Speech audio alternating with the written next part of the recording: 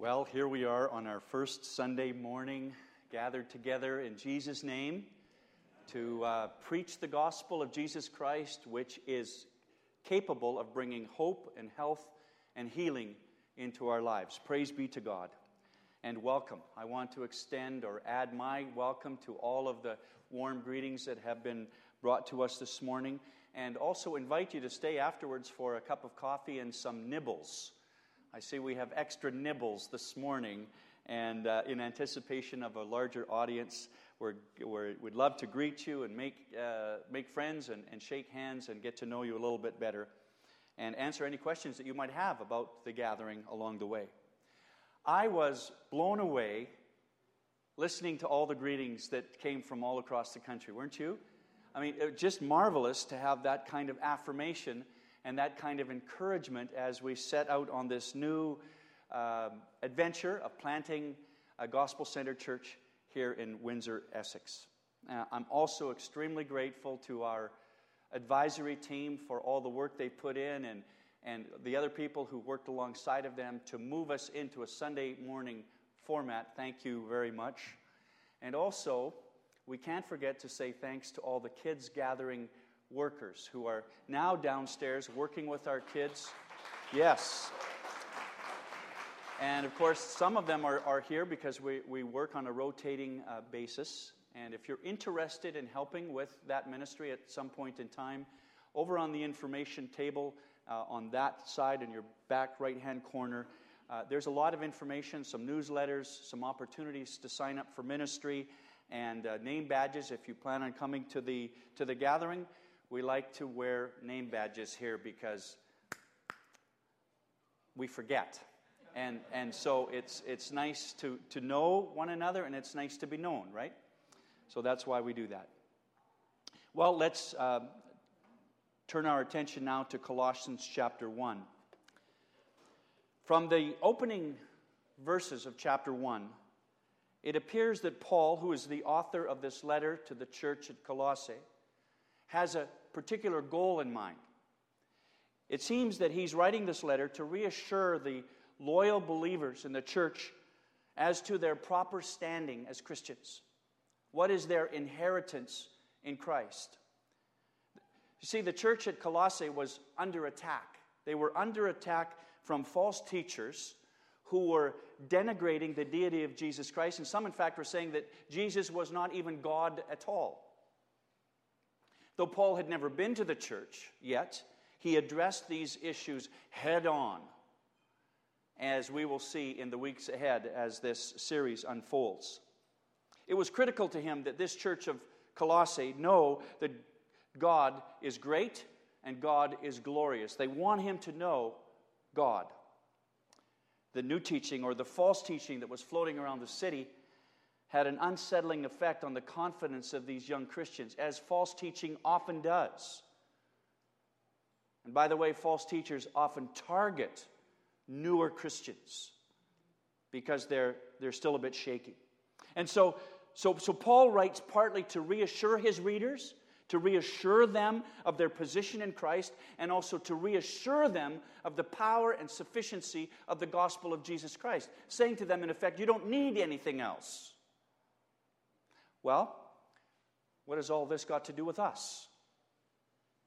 To be honest, it has everything to do with us. Everything, because the gathering exists to bring glory to God through lives changed by the gospel of Jesus Christ. That's why we're here. So we need to, and we want to reassure our church family, friends and church family, of our position in Christ, our inheritance in Christ, the benefits of the gospel. We need to remind people from time to time of those great and glorious truths. And we also are here today and every Sunday to declare the sufficiency and the supremacy of the Lord Jesus Christ as preached through the gospel of the Lord. So this letter of Colossians is for us. Pour moi et pour toi. And you thought I wasn't bilingual, huh? This letter of Colossians is for every one of us gathered here this morning.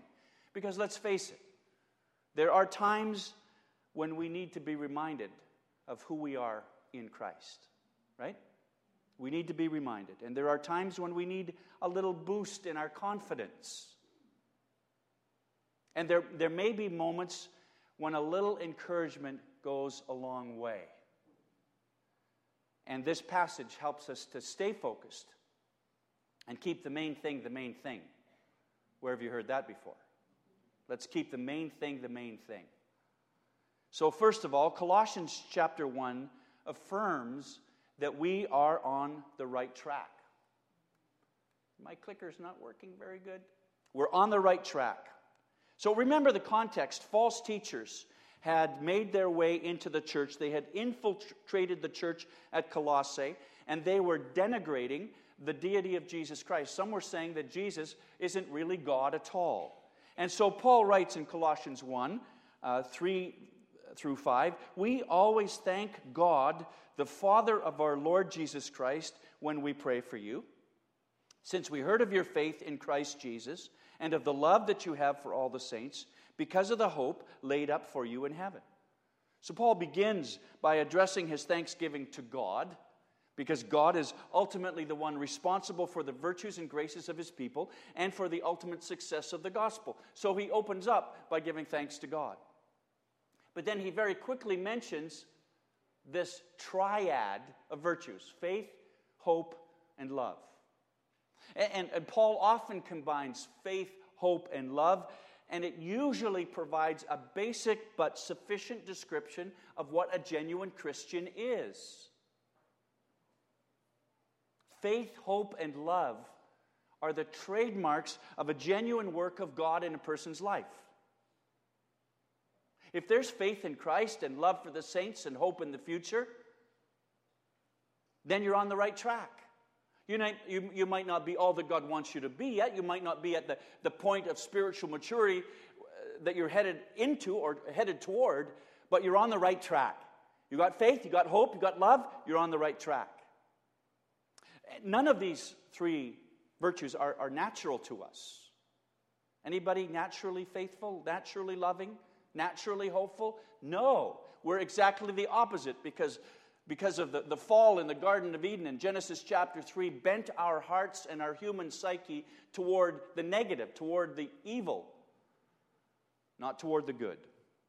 So none of them are natural to us. Faith, hope, and love are not instinctual. We're not capable of developing them on our own. We can't manufacture faith, hope, and love in our souls.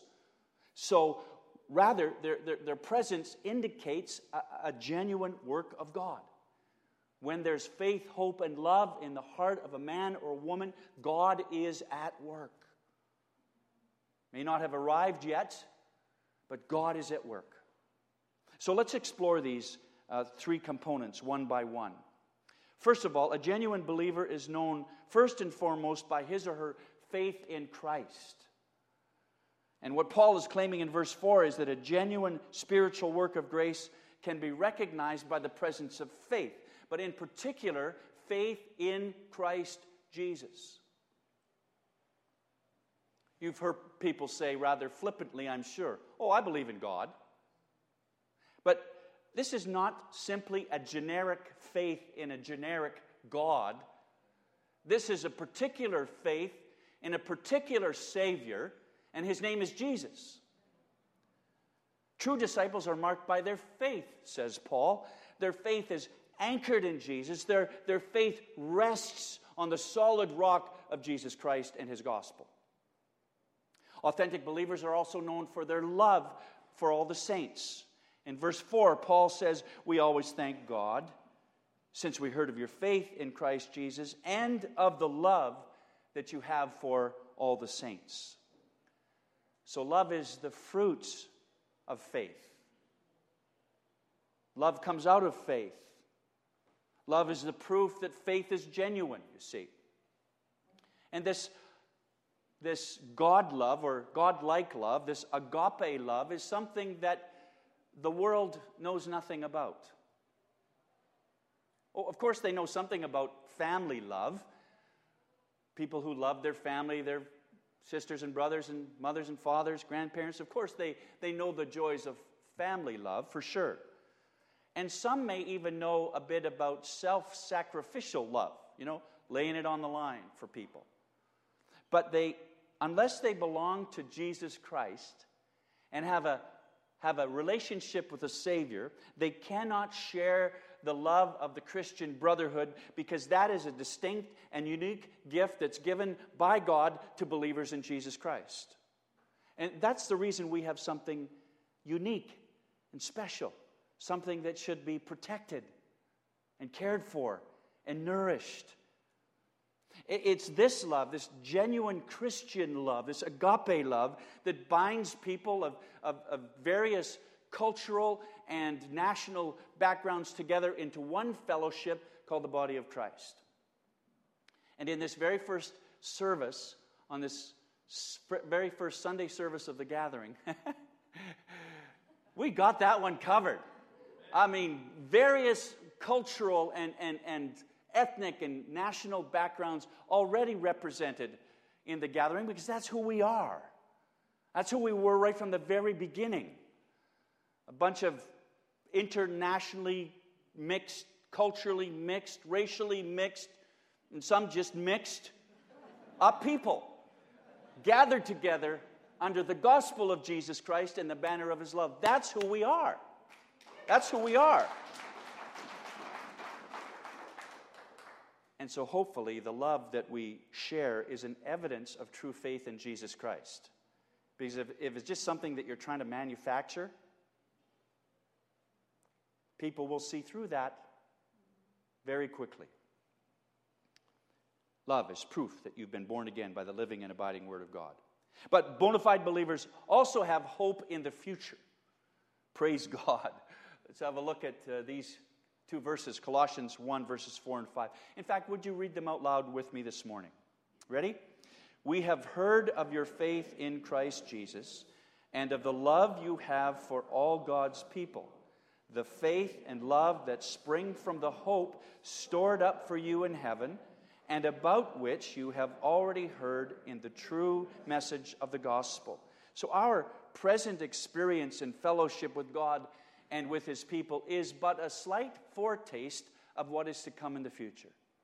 It's a grand and glorious thing, this thing we've got going on, and the kind of love that we can share with one another, and the care that men and women share and experience in a small group setting. All of that's wonderful, but it's just a slight foretaste of the substantial realities which are reserved for the future, stored up for you in heaven. Our present experience is no more than just a precious foretaste of things to come. And I'll tell you, I can't wait. Even so, come Lord Jesus.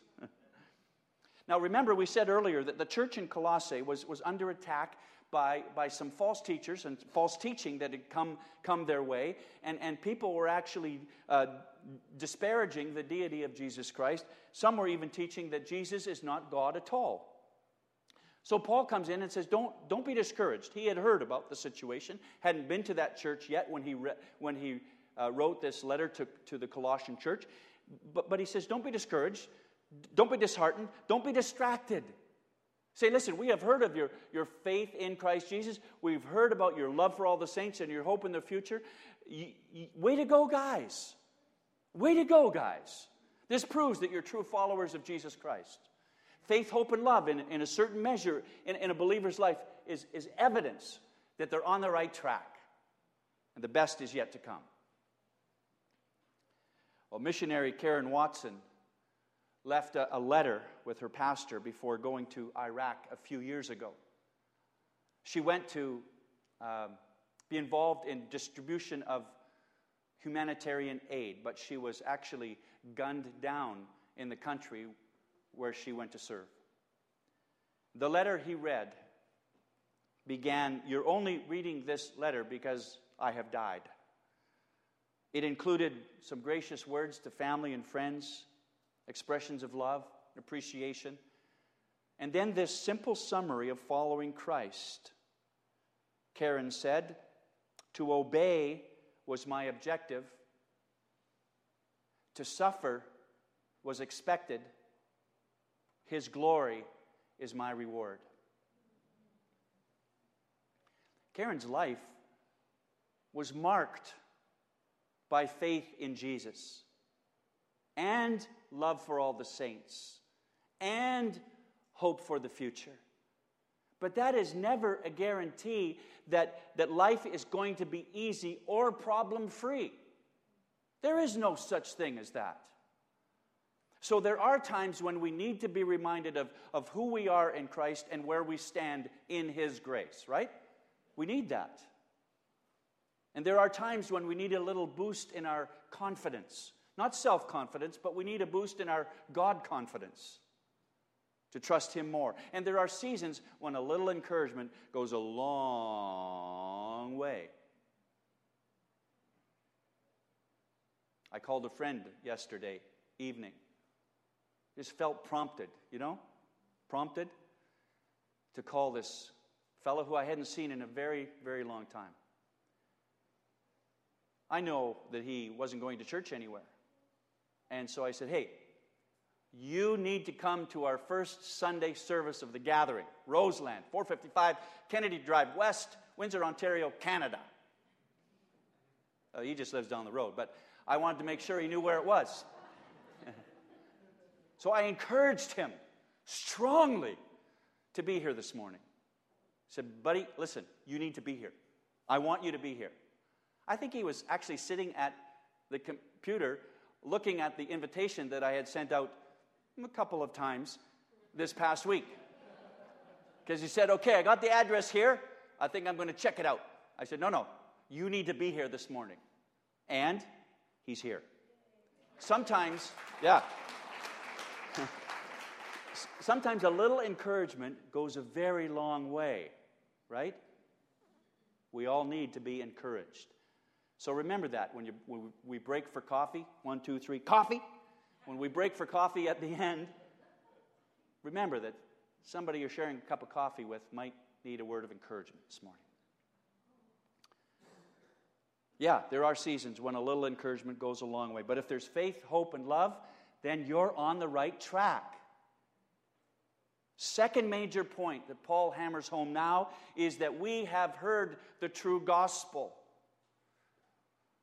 Remember, the new teaching or the false teaching that had crept into the church at Colossae, it also raised doubts in the hearts and minds of these young believers about the gospel itself. Had Epaphras actually given them all the truth?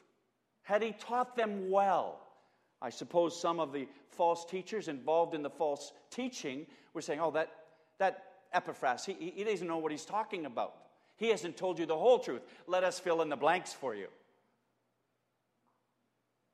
Had he given them a full and complete gospel? Well, Paul answers the question in verses 5 to 8. Let's have a look at those verses.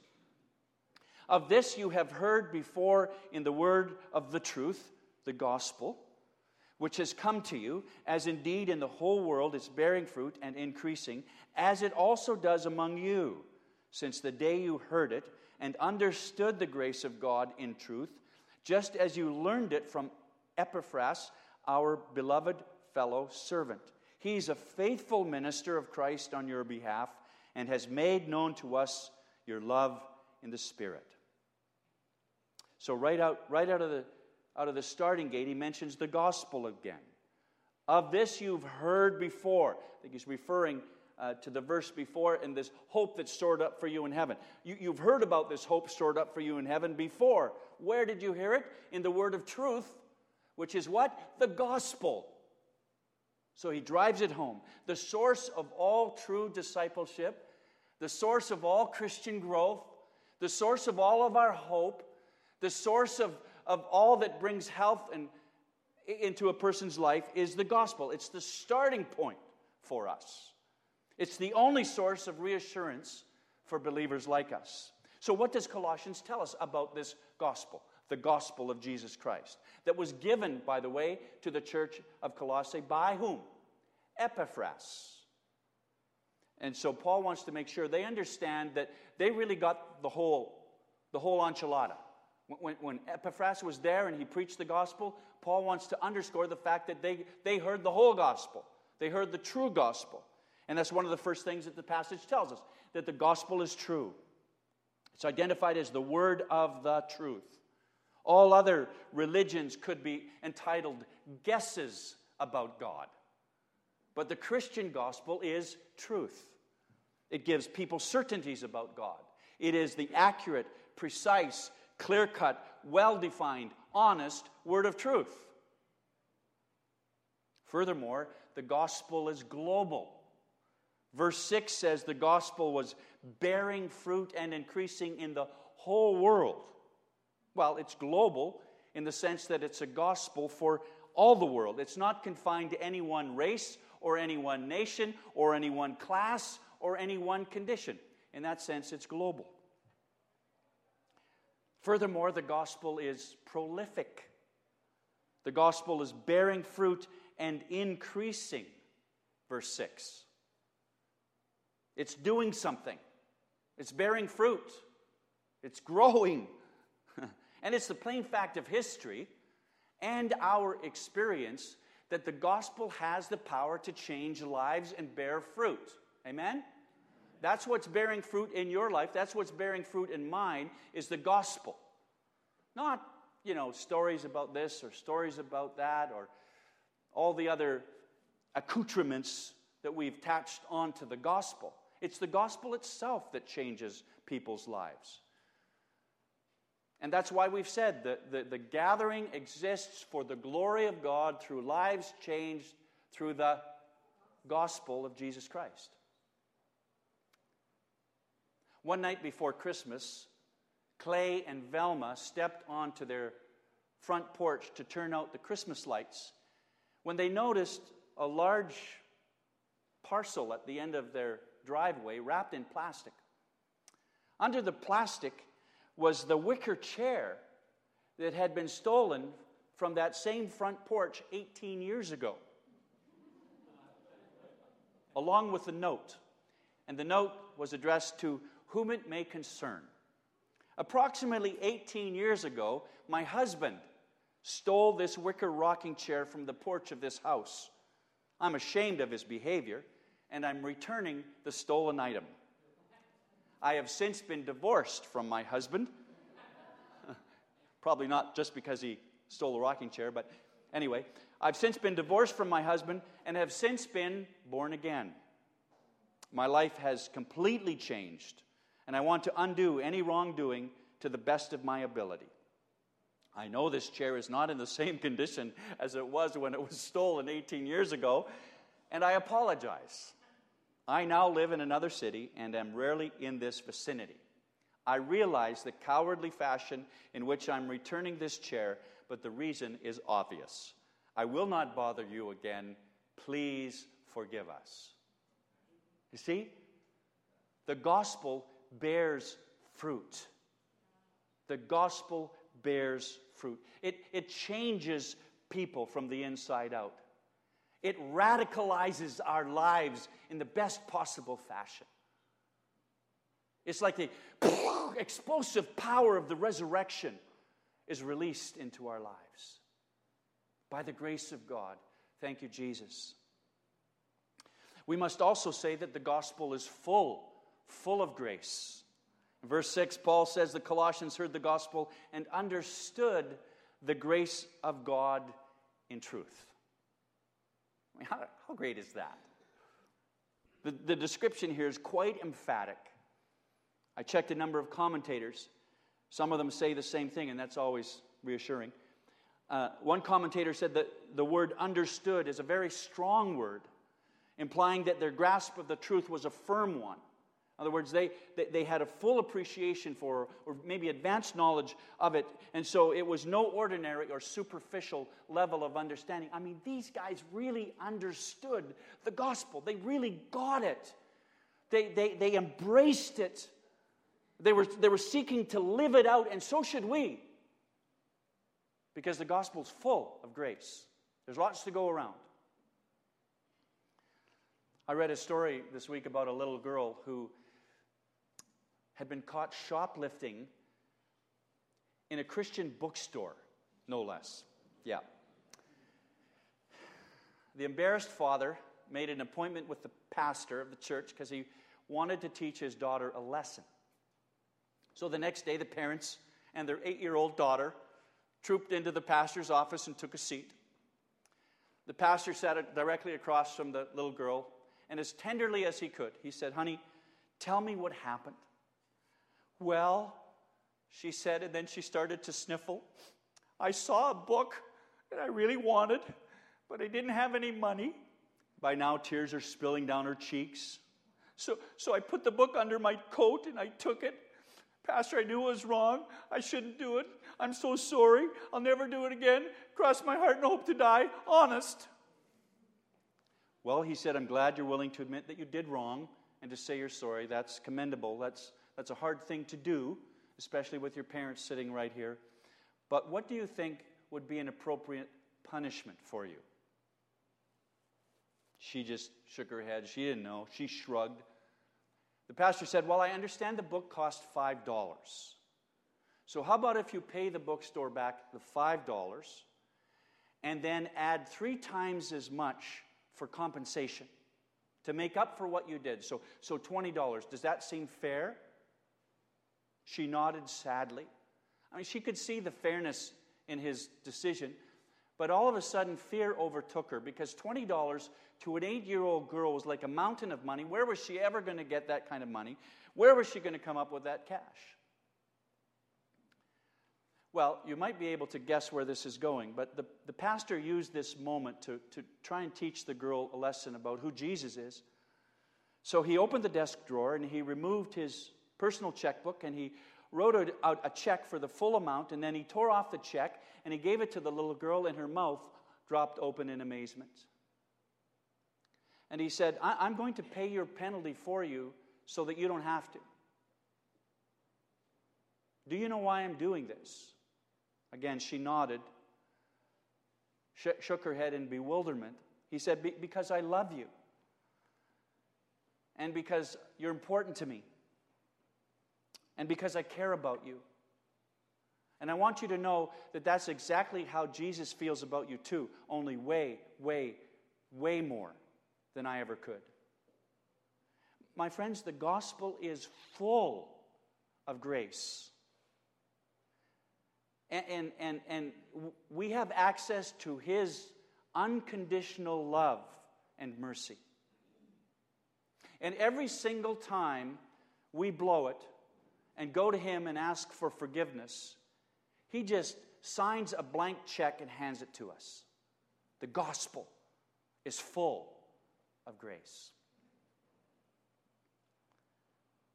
And then we also see that the gospel is humanly transmitted.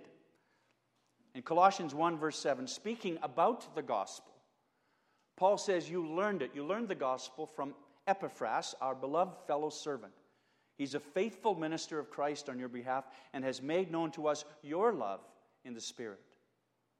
So you see, in Colossae, there was this human channel, a human channel for the gospel to get to the people who needed to hear it. His name was Epaphras. There was a human channel through which the gospel came to these people.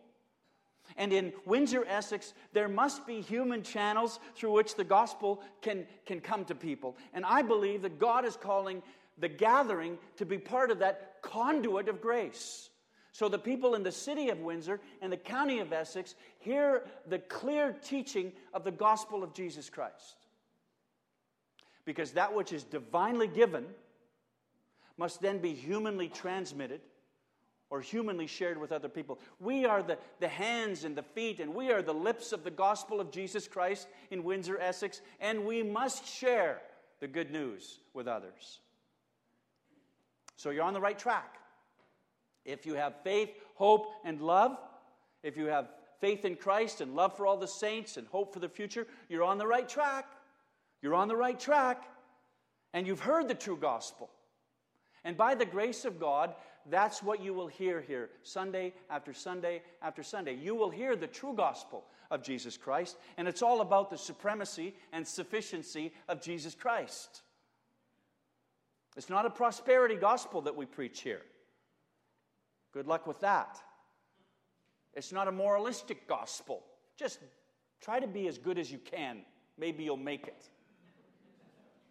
Are you kidding me? Moralistic gospel sends more people to hell than anything else I know. And it's not a therapeutic gospel. Jesus didn't come just to make you feel better, right?